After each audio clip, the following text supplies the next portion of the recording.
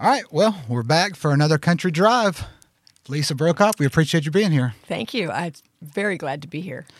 So I guess we'll start by talking about your new album that everybody's excited about. Yes, I'm super excited. Oh my gosh. First of all, it's been a long time since I've had a new album out, so it's great to have something fresh. How long? New and 10.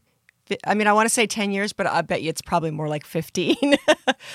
So, yes. So you have a lot of artistic energy built up inside of you. Yeah. Well, yeah, just I feel like I'm becoming an adult finally after, a lot of years of actually being an adult. I actually feel like maybe I'm starting to be one. I don't know. That could be pushing it. Well, I'm excited for the day where I get to report to people that I've become an adult. Yeah, I know. You're right. Okay. It hasn't happened for me yet. Yeah. I said I'm getting there.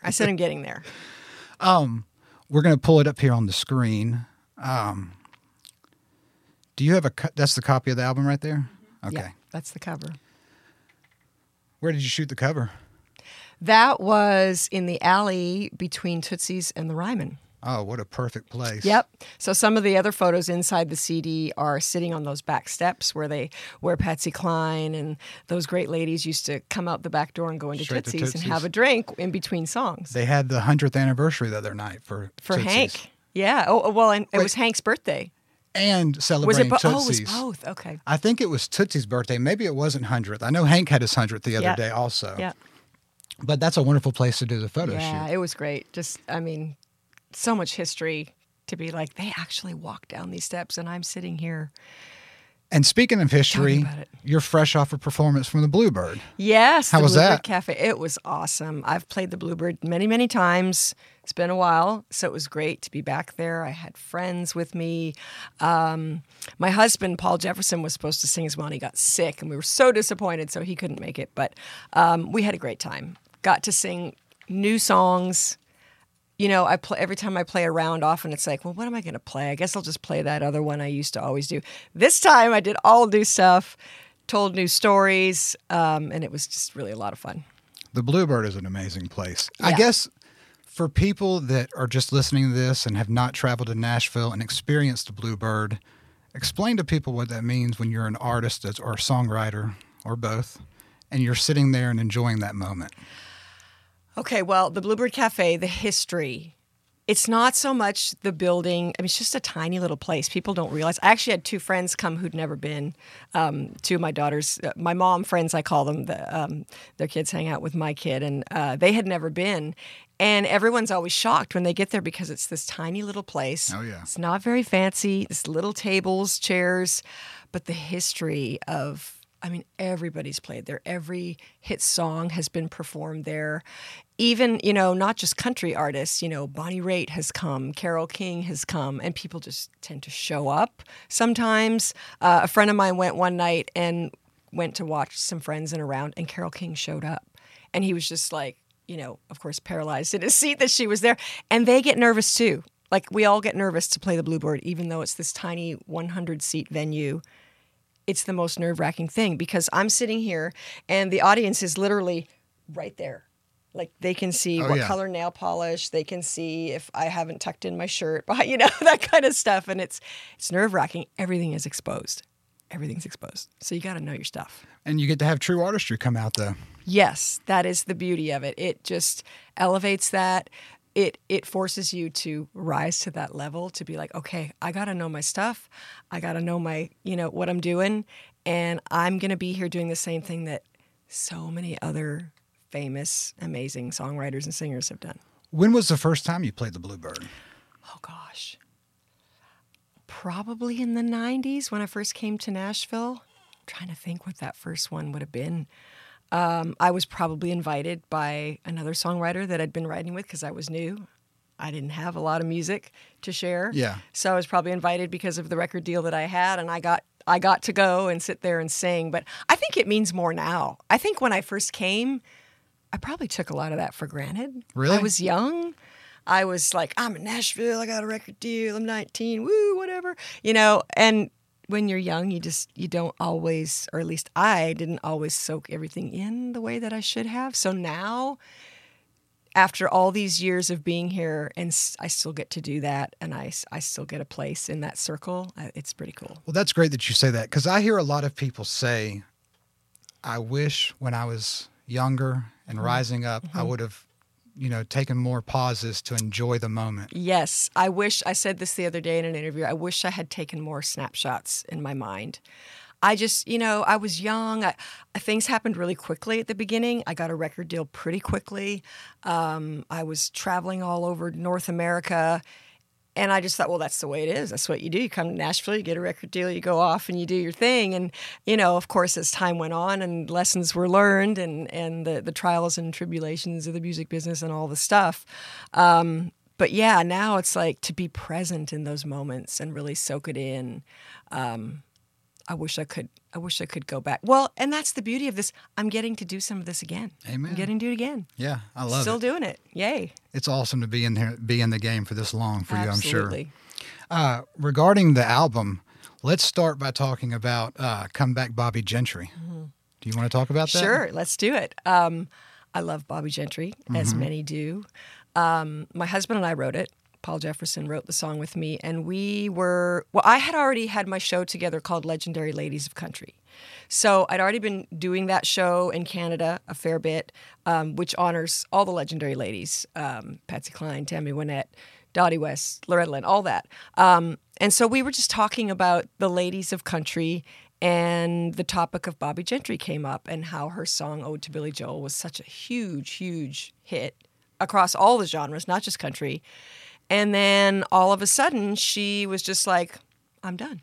I'm out of here. I can't imagine. And so we were just talking about what might have been going through her head. Why did she do that? Was she ill? Did she have a breakdown? Did she just be like, you know what? I'm tired of people telling me what to do. I don't want to be in the spotlight anymore. I'm going over here. I don't know. I've watched interviews of her. She's very intelligent, very smart. Maybe she was just too smart for this business. I don't know. Maybe she's like, this is bull, beep, and I'm out of here. I don't know. Well, sorry, go ahead. Yeah, so we were just talking about that. And we all have this, there's a lot of speculation. There's been tons of interviews about it. Oh, yeah. She's around somewhere. She's just not in the spotlight. Close to Memphis. Yeah.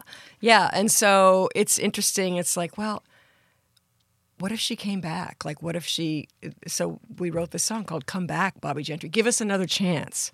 Give us another chance to see who you really are, what's in your heart. I would love to sit down and ask her that. She was in a unique position because she, she married a couple of times, but she married the guy that owns Harrah's. His last name was Harrah. Oh. Because she was living out in Vegas. Yes, I read that. I think she has a son that performs in Reno, Nevada. Wow. But I don't think that was the Harrah. I don't think she had a son with the Harrah's guy. But also, she was one of the original investors in the Phoenix Suns at the NBA. And she sold her $50,000 stake for millions. Wow. So she didn't need to be around a lot of the smart lady creeps in Nashville. Very business savvy. That's what my heart feels. I don't know. I would love to ask her one day. Yeah. But I kind of feel like this woman was like, you people are creepy. Yeah. And possibly. I'm not going to stand here in my short skirt while you gawk at me and demand me to do things that I don't want to do. That's just my guess. Well, Bobby, come on the show. We'd like to talk to you. Yeah, come on, Bobby. Let's have a conversation. Would that not be amazing? You know that question when people ask, of anyone in the world, who would you like to sit down and have dinner with? I want to sit down Bobby? Have a drink with Bobby Gentry. That'd be amazing. Yeah. What about an important song with Who's Gonna Fill Their Hills, which, just in case anyone doesn't know, George Jones wrote a huge song that was very predicting of the future of, are we going to have anybody that are going to continue on the classics? So you've remade it into the female version, correct? Yes. I was about to get on a plane to go to Calgary, Alberta. It's Canada. I'm from Canada. And I was actually listening to the Mo Pitney version of the George Jones song. He sang Who's Gonna Fill Their Shoes. Mm-hmm. And I was kind of in show mode. I was getting ready to go do Legendary Ladies of Country, and so my wheels were turning. And I'm listening, and I go, wait a second. They didn't mention a single woman in this song. It's all the guys, which I love, all of them. The Red-Headed Stranger, Willie Nelson, Johnny Cash, Merle Haggard. They're awesome. They are certainly a huge part of the foundation of country music. But I thought, no ladies, huh? And so my wheels just got turning. I thought, I'm going to rewrite it. I actually kind of was just joking around, and I started making up rhymes. My husband was there, and then I'm like, wait a second, maybe there's something to this. So I got on the plane. I wrote it on the plane, and I rewrote all the lines. I kind of looked at George's for reference, and I rewrote it, and I sang it the next night for my show, and the rest is history. Off to the races. Yeah. We have, I guess, one woman who has announced that she won't be filling their heels with Maren Morris. Bless her heart. Bless her heart. That's what you say. You know, she said she's leaving, but she didn't tell where she's going. Well, you know, it's an interesting thing to say that you're leaving country music. I mean, we all do the music that we love. We just do it, whether it's country, whether it's rock. You know, Dolly said, I'm taking country music with me, and I'm going on to this. That's the perfect way to say it. Yeah. You know, I don't want to diss Maren Morris. She's a woman. She's a talented woman. I'm sure that things have been difficult for her lately with all of this going on. It's a lot to deal with for someone when the media is coming at you. And, of course, we're only seeing snippets of things. You don't get the whole truth with the media. So I wish her the best. Yeah. But I would never say that. Yeah. You are right. I mean, if I was a country music fan that loved Maren Morris, I would feel very hurt by that. Right. So I'm sorry for them. I think she's taken a playbook, a play out of the playbook for people like Taylor, but Taylor left for artistic reasons. Right. She's kind of leaving for ideology, so we'll see how it works out. And Taylor also took them with her. Yeah, she took her fan she base. absolutely I did. just don't think that you need to disparage the country music community because, you have a couple of differences ideologically. Yeah. I think we're all Absolutely. just trying our best to get along in life. Exactly. We're all doing our best. Everybody's got different opinions. We know that these days. And so, I wish her the best. I hope she's happy. All you can do is with people is when people are off base with some of their feelings or thoughts or prejudices, you pray for them and you hope that they see the light. Absolutely. But I do think about the scripture, for God so loved the world. It doesn't end with he sent Maren Morris to save country music. No, So, you're right. You're right. It's not about any one of us individually. Yeah. It's like, go do your best. What would Amen. Jesus do? yeah. Well, I'm sorry I had to pull you into that drama for a That's okay. moment. We're all in it. I really am interested to learn from you about Canadian country music. I don't know if you like to be pushed into that bracket as you're just an artist, but what is it about? I think it goes back to the 20s with Canada when it started to kind of catch, I guess they had something where there was a kinship with the Appalachia sound. But I wonder if you'll educate people on Canadian country music and how it came into your life and who your early influences were. Well, my early influences, many of them were American. So I was listening to the radio, probably hearing a lot of the same thing that people were hearing across the border. I loved Patsy Cline then.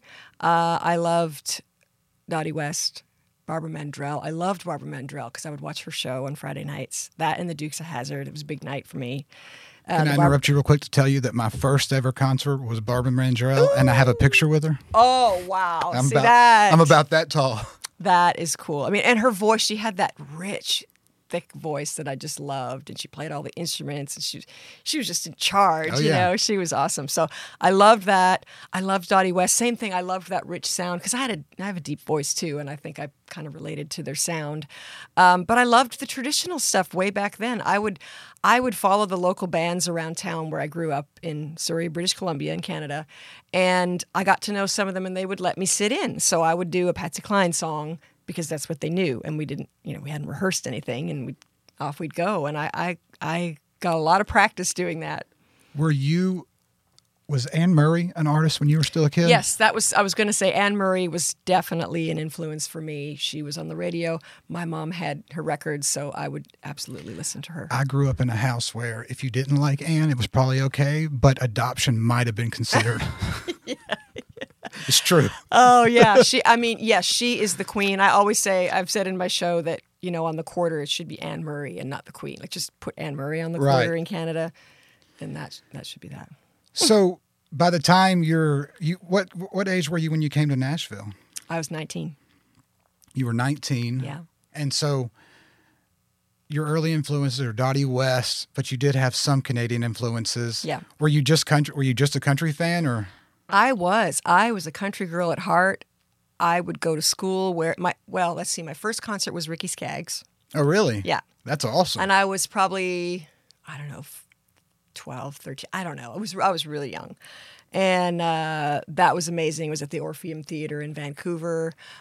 First concert, I opened for Willie Nelson when I was 15 in another band. And that was my first opening slot locally. We got paid $50, which I would have paid $50 to do it, of course, or more. Yeah. And it was a big, big Coliseum event. I got to meet Willie. He was awesome, super nice. So what was? Well, we got to dig into that a little bit. What was that like? It was awesome. I was so nervous. It wasn't my band, but I got to sing a song because I was already starting to record music. Mm-hmm. And so I got to sing one of my songs. And I remember I was playing this electric guitar and was so nervous, like scared to death nervous, like ready to upchuck at any time. And we're out there and doing the show. And I'm starting, like, okay, it's going well. I'm starting to relax. And I take a step forward and I trip on my guitar cable.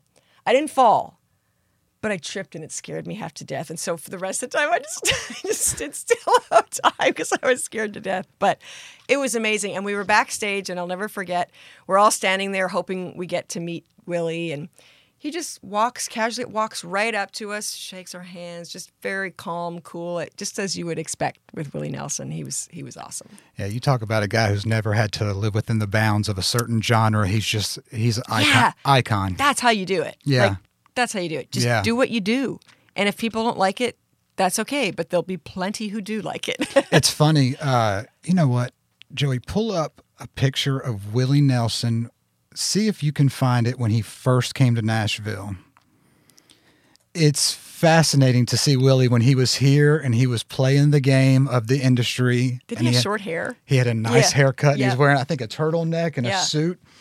And there you go, top left. Oh, yeah. All clean cut. Now, that is not the Willie that we know. Woo. No trigger in the picture. I'll bet you he hates that picture. I'm sure he does. But it's also a good reminder to people that if you come to Nashville and the city is not always nice to you or doesn't, you have to conform to something, that now go down a little bit to one of the more modern ones, that you can follow There he is. Just because it doesn't work out here doesn't mean that you can't go follow your own path somewhere else. That's right. Of course, he did have a lot of great songwriting going on before he was. Yeah, he had that going for him, right? Yeah. But anyway, we just had to put that visual up there because I love seeing Willie. So which Willie did you get to see, though? I guess I should ask. I saw that Willie. Okay. Yeah. Yes, the real Willie. Now, another thing is you've done a lot of tribute, or you did an entire tribute album to Patsy Cline? Yes. So in the spirit of Who's Gonna Fill Their Hills and the Bobby Gentry song, why is it so important to you to just consistently make sure that you're paying your respects to the legacy that was left for you to carry on? Well, there's a couple reasons why I did it. I've been in the business a long time, several decades now. And it's important to try to keep things fresh. Let's be honest, radio stations are not playing people like me as much as they used to, if ever. So either I could just retire and go on my merry way, or I could figure something out that would still be enjoyable to me, and that I could be true to myself with. And so I've always done a song or two of Patsy's or a Tammy Wynette or something traditional. And I realized that when I would get to that part in the show, it was the part I enjoyed the most. Yeah. I have had success with other songs, and oftentimes they were songs that I was told to do, and I would just do it because I was playing the game and I was trying to, do what was right. And those were not always the real thing, It's like the heart was not in some of those, as I'm a little older now and I look back. But the Patsy stuff, the Tammy Wynette, always had the heart. And so I'm like, what about doing a whole project of this music and just really get into the songs and who Patsy was? And I love it. I love going on the road and doing the show. And now I go up to Canada and I do these shows, and at times I will attract more people to those because I'll attract some of the Lisa Brokop fans, but there are some that'll be like, well, I don't know who Lisa Brokop is, but I really love Patsy Cline, so I'm going to come see this. Yeah. And then I've got another person to come in and maybe become a fan of mine as well. Well, I like that. I like that you do it because it's, again, not to criticize any of the more modern artists. There's a lot of great ones. But there does seem like maybe like in the 90s and 80s that while people were enjoying their own rise, they were still making sure they were putting aside some time in a show, some slots in an album to make sure that they were really paying their respects to the people that had created their own success and their as inspiration. Absolutely. Absolutely. It's like anything. If you don't have a foundation, it's not going to be very sturdy on top of that. So if you're not remembering where you came from or who you are, I think that's the biggest thing I've learned is knowing you got to know who you are, or somebody else will tell you who you are, and that's not going to work. Yeah, and there's a lot of people around here that want to tell you how you are. Absolutely. They've got agendas. This music business can be vicious. It's a business, and people come in, they have their own agendas. They're like, well, this is going to make us a lot of money. We'll do this. And then you're out there going, ugh. And then all of a sudden hating what you do, even though you know you love it somewhere down in there. But in that particular moment, I don't like this. How come? Oh, because I wasn't true to myself. I didn't stand up and say, no, I can't do that because I feel uncomfortable. You know, I don't know how you feel about Jelly Roll, but he's a new artist who I think has written put out some really good songs, and I like the story that he tells. I imagine people have told. I mean, you can tell he's a guy that's like owning his truth. Mm-hmm. You know, he's telling parts of his life that he's probably had someone say, maybe you should just leave that out. Yeah. So I like it when people are true to themselves. Absolutely, and everybody's been through stuff. Like, I mean, I feel like as I get older, it's like no more of this like cookie cutter. Everything's great and there's sunshine all the time. It's not real life. And people, the songs that I've sung lately, I have a couple of new songs that I've just written. They're not on the album, but just trying them out. And when you see a mom in the audience with tears in her eyes because she relates, that is the biggest fill up. I mean, I just got a shiver saying it. That's the biggest fill up. That's, I think, what I probably lacked a little bit in the early days. You know, there were great things. I don't want to put that down. There were great things, great songs, and a lot of fun times. But now, that to me is more what it's about. I just reached that person because of my own story that was real. And it's very rewarding. I love it when artists are true to themselves. Mm-hmm. And it's fun. There's another aspect of music where if you ever go back and look at some of the huge classic rock bands, they didn't have a lot of successful albums like the first 2 or 3. But labels stayed with them to let them develop in their artistry. And when they started to kind of find their actual voice. Mm-hmm. So that's why it's so important to stay with artists for years and grow with them. And we don't do that now. Record labels. When I got my first deal with Capitol Records, I had a development deal where they're developing you as an artist, which you don't get that now. When you get your record deal, if you get one, you better have it all laid out and ready to go. You better have your social media numbers up high, all that stuff, and then they just slap it out there. And if it doesn't fly, you're out. Well, since you can give me some inside baseball, tell me, when people say I had a development deal, is that really they're working with you to grow you as an artist, or they're telling you what your sound's going to be? Just a little inside baseball, please. Probably a little of both. Okay. Probably a little bit of both. They're going to send you to media training. They're going to do photo shoots. They're going to say, perhaps you should cut your hair like this. I'm just from experience, things like that happened. But at the same time, I learned a lot. I was 19, barely 19. I didn't know anything. I knew that I wanted to sing. Yeah. So, yes, people can't. And I think for someone that young, it's really important to have the people around you to protect that person. As a minor, basically, maybe not in Canada, drinking age is 19, but still a minor for the most part. And you need people around. I didn't always have that back then. They let y'all drink at 19 in Canada? 18 in Alberta. Well, Canadians are nicer. Maybe they don't. That's right, because they drink her. No, I'm kidding. Maybe that's why they're nicer. Maybe that's why they're nicer. I guess that is the joke. What about, so there's another thing I want to ask you about Canadian country music. You had a song, and forgive me, I have to give me a ring sometimes. Mm-hmm. What does it mean when a song doesn't have enough Canadian content? Well, that's another story.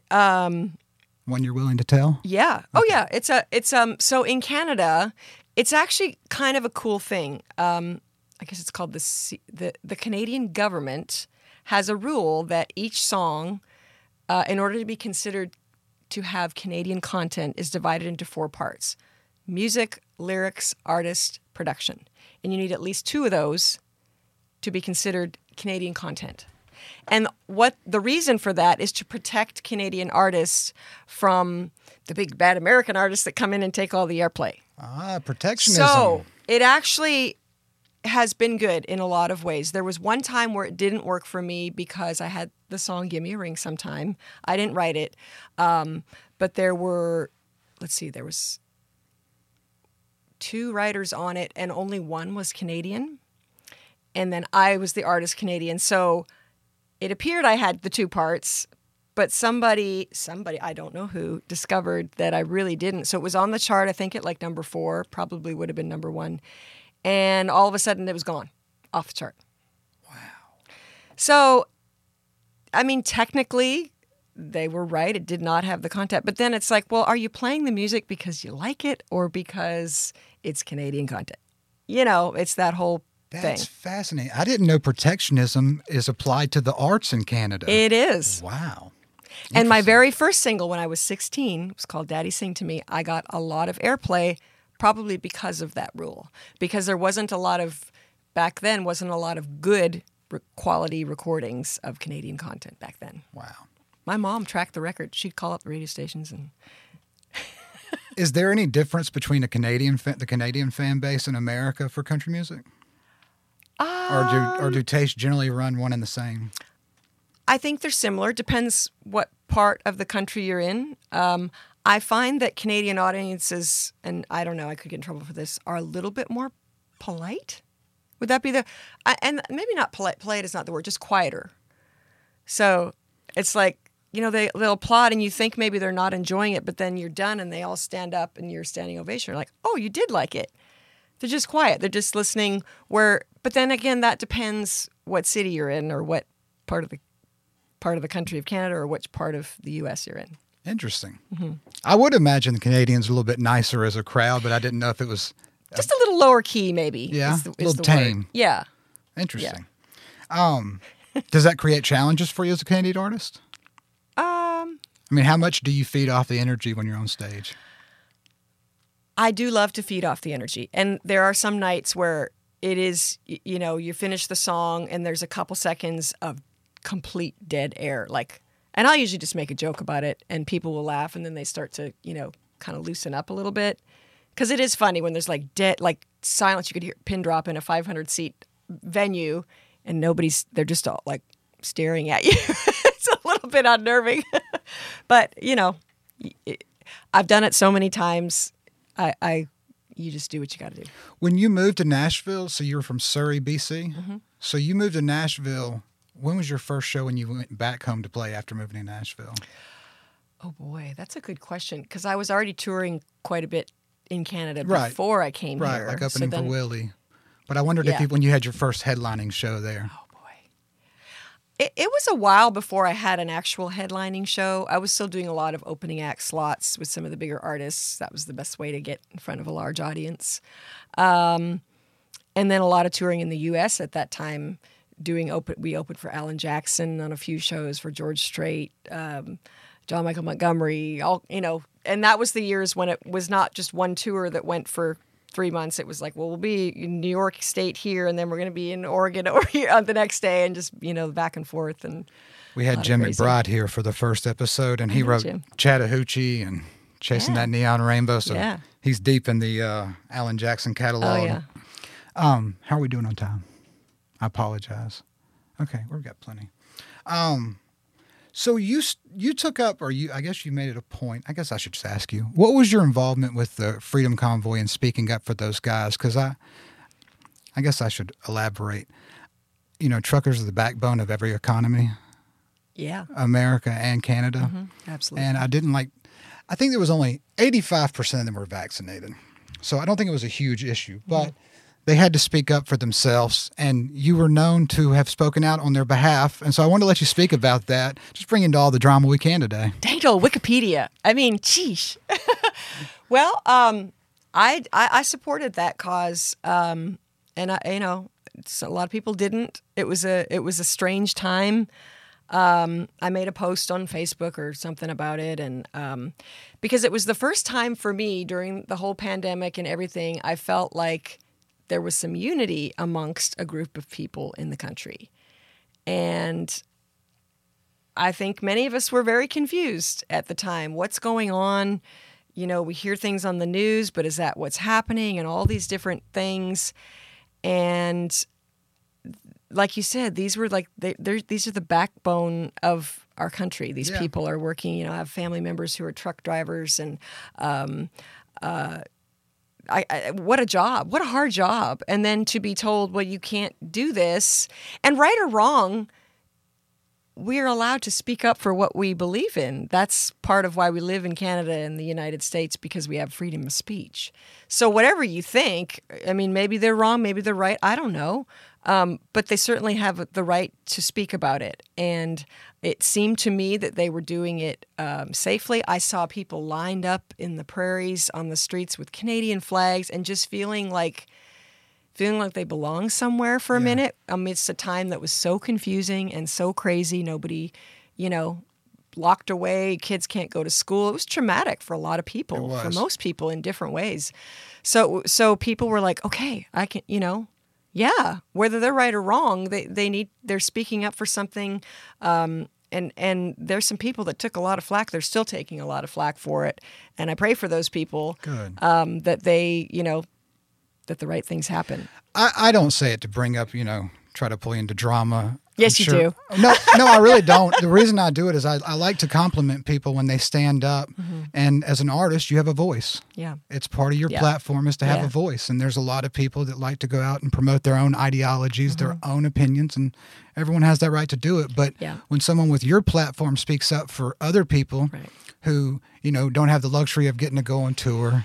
Yeah. Spend their life creating their art and having an artistic expression, they're very much in a difficult situation where people are lining their pockets off their hard work. Mm-hmm. And so I like to see someone like you speak up for them. So that's truly why I say it and why it's really more of a compliment. Yeah, well, thank you. And it's hard. It's a hard place because I go with that thought of, well, do I speak up my thoughts? I know I'm going to tick some people off. Yeah. Or do I just keep it all nice? And I mean, there's something to be said about when you go to a concert or go to listen to the radio, you just want to have some enjoyment and escape from everything else. So there's something to be said for that. But yet at the same time, you got to be honest. You got to be real, which I've not always done because I don't think I knew I didn't know who I was as a youngster. It's, you just don't always know when you're 19. But I think you can also do it in a kind way that's not, I don't want to sling mud at anybody. Yeah. I don't think that's right. I don't want it slung back at me. I just want the chance to say what I believe in a respectful way that's with integrity and not, well, you're a booger snot. No, you're a booger snot. Like that's just silly. It's childish, and we're all guilty of getting caught in that. But can we get a definition for booger snot? Booger snot. That would be well, you can figure it out. I had to put you on the spot there. My husband uses that term when you should call me a booger snot. Well, we'll get back to today. I've taken you down some of the old historical paths here, my bad. But so back to the new music. What are you doing to promote the album? Are you touring? Yes, actually, I'm getting on the road in just a few days, going up to Canada. Joe, excuse me, pull up her tour schedule so we can put it on the film. So sorry to interrupt you. Go ahead. Yeah. So yes, going on the road starting next Thursday is the first show in Regina, Saskatchewan. And this will be the Patsy Cline Project show with Hank Lives, the Hank Williams Sr. show, which is my husband's show. Oh, so he does the tribute to Hank and you do the tribute to Patsy? Yeah, and this is our first time doing it, so it's very exciting. It just kind of goes along with the whole who's going to fill their heels. I keep getting that wrong. Who's going to fill their heels and the album. I'll have copies of the new album for the first time. And we have not performed both of our shows together, so it's going to be a lot of fun. We're excited. We've got a few things we're going to do together. So, yeah, I'll be talking about the album, singing a couple of songs from it, along with the Patsy classics, which there's one of those on the album as well. That must be a lot of fun to tour with a husband. I hope so. I mean, if you knew Paul, you might. I don't. Paul is great. I hope you didn't see this, but yes, it will be fun. Those hotel rooms are small for two people, so hopefully we get along and still like each other by the end of the tour. What are the? There it is. Did you find it?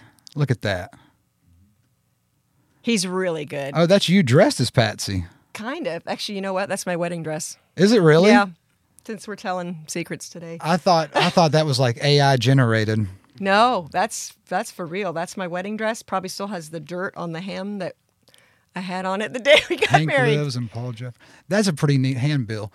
So yeah, Joey and I are one of our major topics of conversation is AI and Chat GPT. Have you used Chat GPT to help you write a song yet? No, I wouldn't even know how, which is probably a good thing. I'd have to ask my daughter, who's 14. That scares me, that whole AI thing. Yeah. I think, ooh, I don't know. So Joey comes down on it with the whole creating of melodies, which I can get. But as long as Chat GPT is not writing lyrics, I want to know what Lisa Brokop has to say. Right. I don't want to know what Lisa Brokop prompted in Chat GPT. Yes, and it's scary because I was doing an event where we had to write a song with a group of people, and we were writing it with them. It was a team building. And so we're asking them questions, and all of a sudden somebody goes, "Hey, I got this." And it was awesome. And he had gotten it on AI or one of those. And I'm like, "Hey, put that away. You're going to put us out of a job." Was it awesome? You know, at first I thought it was, but probably if I had gone further, I didn't have time to look at it further, but probably not. It's not going to have the soul, the heart and soul. Oh, it won't. You Definitely know, won't. it can find a lot of information, of course, through the internet, but I hope that people realize that's not going to be a good thing. Joey, you got to see. I have to let him talk now. I personally believe that the people who don't integrate AI with their workflow, maybe not completely take it and just use all of it, but I think if you can integrate it with your workflow, that you're going to be beyond other people. I think there's a good balance between being creative and also letting it help you as a tool to push you to a different degree. Well, see, that's a very intelligent comment about it, but is everyone going to look at it that way? No, Right. definitely I mean, not. there's a lot of cheaters in this world. Yeah. So- definitely. I personally use it just as a stepping stone if I'm uninspired, and Okay. you know what I mean. That's how, because I produce like hip hop and rap, and I engineer, but I don't use it to engineer. Some people use it to fully mix their work, and I don't do that. But if I'm very uninspired, I'll use it to make a melody or a chord progression, and then I'll integrate that into something different and like sample what it makes and just completely change it in a weird, you know? Which I guess is probably not much different than going, gee, I think I want to write a rock song today. Maybe I'll listen to some of the Rolling Stones and I'll get inspired. You know, kind of, which I think that could be great. Use it as a tool, but I just fear that it will become more, when my 14-year-old daughter can't write her essay, she's going to go on there, or doesn't want to write her essay, she's going to go on there and Right. do that. That's exactly what I would have done in Yeah, high school. So I know it would. I'm glad it Yes. wasn't around for me. Yeah.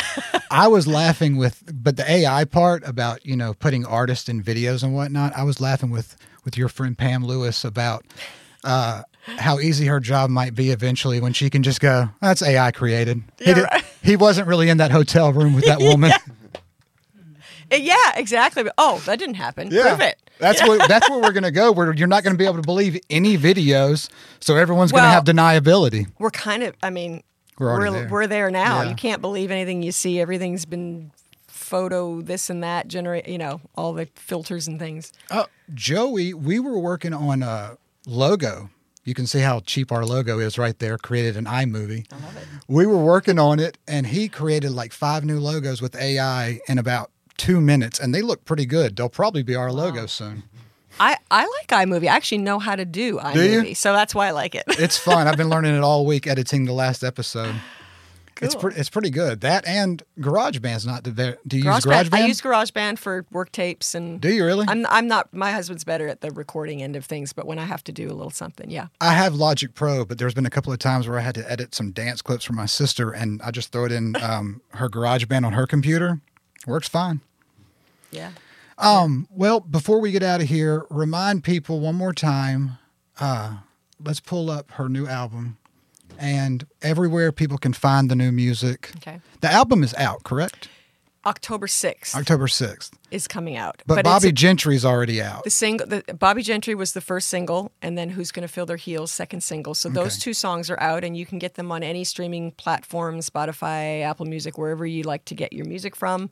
And then the actual album is out October 6th. And that's going to be, you got a vinyl coming out? Not yet, Okay. but I would So- love to have that. So just digital. Just digital. I just want to make sure if they could find it down at the Ernest Tubb record shop if it's still Well, open. maybe that could be coming. Joey, let's pull it up before we get out of here. So you can say Audium Records. Oh, Okay. sorry. Audium Records, yes, right. with Rhodes. Chuck Rhodes, yes. With I hear Rhodes. Chuck He's Rhodes. awesome. I hear Chuck Rhodes and I think about the show Billions. Do you watch Billions? No. Yeah, it's a character from that show. But Oh. he has a good name for his company. It's called On the Roads Again, or I don't know. Audium. I just know Audium. He looks like the Hawaiian Punch guy, though. Yes, He and always wears Hawaiian shirts. he's always got at the Bluebird the other night he had this bright red shorts. with like pineapples on it or something. it's okay. She said that it's available on Apple and Spotify, and if there is a vinyl record coming out soon, she'll let you know. Let's just put that into the universe and maybe it'll Right? happen, right? Right. I think it's just I love that vinyls come back. Yes, I do too. That they're selling more than anything else, apparently. Are they really? Yeah. Yes. Well, we were talking about Jack White. I think he saved last episode. I think he saved the vinyl industry with Third Man Records. Wow. Is that what it's called? Who is it? Third man. Third Man, yeah. Well, my daughter, who's 14, that's like she wants the Taylor Swift vinyl album. She wants. She just went to see Arctic Monkeys. Arctic Monkeys. Yeah, I don't. yeah. You know. Yeah. See, the young people in the room know who that is. Or all these different artists. She wants the vinyl record, so that's popular now. Huge. My Yeah. buddy back home in Pittsburgh, he has a whole record store in his apartment. He has it all alphabetized. He has like hundreds of vinyls. He spent hundreds of dollars on just a single vinyl. Just one. He spent That's I great. think the most expensive one was $350 that he bought. That's Well- cool. Yeah, that is pretty neat. Album or something. Well, so you have that up there. Everyone, please check out Lisa Brokop's new album. I just have a question for you as well. Yeah, actually. please go Okay. ahead. So what piece of advice would you give to a younger artist that's pursuing country music today? That's a great question. That is a good question. Coming from you. I would say, and we talked about this earlier, it's so important to know yourself. Know who you are before somebody else tells you who you are. And if you don't, that's okay. When you're really young, maybe you don't know, but take the time to find out. Take advice from other people, hear what they have to say, then make your own decisions. Know what you want to stand for. If it doesn't feel right in your gut, it's probably not right. So I would say that. Thank you. Good answer. We're trying to get Joey. Joey produces rap, but I want him to get into country music. I like old country music, like older. Not very much new country music. Almost none, actually. Well, I mean, if I'm, well, yeah, I like the old country too. Wait a second. I know we've already basically signed off, but we got to stay on and ask you, how do you feel about Culture Wall? About which? Culture Wall? Culture Wall. I don't know that name. Okay. Well, I'm he's- fairly behind on a lot of the new things. He's a Canadian artist Oh. and has the most haunting, beautiful voice I've really? ever heard. Okay, Yeah. I will check that out. Okay. Culture Well, good. Wall. Now I got to give you a little Good. something Yeah. to check out. Yeah, I'm going up there. You know, I should know. What about Shania? We didn't ask about Shania. Shania is awesome. You know, we were nominated for the same award back in 1990, whatever. It was- ACM? Yes, ACM award. It was just before she hit really big. So she actually didn't win. I didn't either. It was Shelley Wright, I believe, won the award that year. So it was me and Shelley Wright and Shania Twain, I think was the three. Or maybe it was Victoria. I can't remember. But anyways, you got to admire Shania. You know, I mean, look at what she's accomplished. I think it's interesting now to see young people or even like, you know, younger than me, which they idolize her and they look up to her. Like, I grew up listening to her, and you know, and I think that's really cool because when I was just getting started out, she was just getting started out. We were just, you know, kind of on the same, and then she just went woo. Well, I just had to mention her because I want people to remember all the different Canadian artists that have contributed to the genre. Yes. We appreciate your contributions to it. Thank you. And I'll be looking forward to listening to the new album. And I hope you've had a good time. We have. really appreciate you. It means the world to us. I appreciate you. I'm so grateful for you and wishing you the best of luck. All right. Bye, y'all.